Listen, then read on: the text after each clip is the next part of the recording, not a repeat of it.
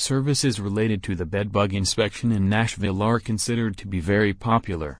At the time of inspection, the inspector will mainly examine the areas of suspected bedbug activity in the upholstery, bed, and mattress. They also make use of some specialist tools and work by looking for bedbug signs like eggshells, fecal spots, and excrement and shed skins. Not only that, but services related to the bug removal in Franklin are also in extremely high demand. Click here to learn more about bug removal in Nashville. www.nashvillebedbugs.com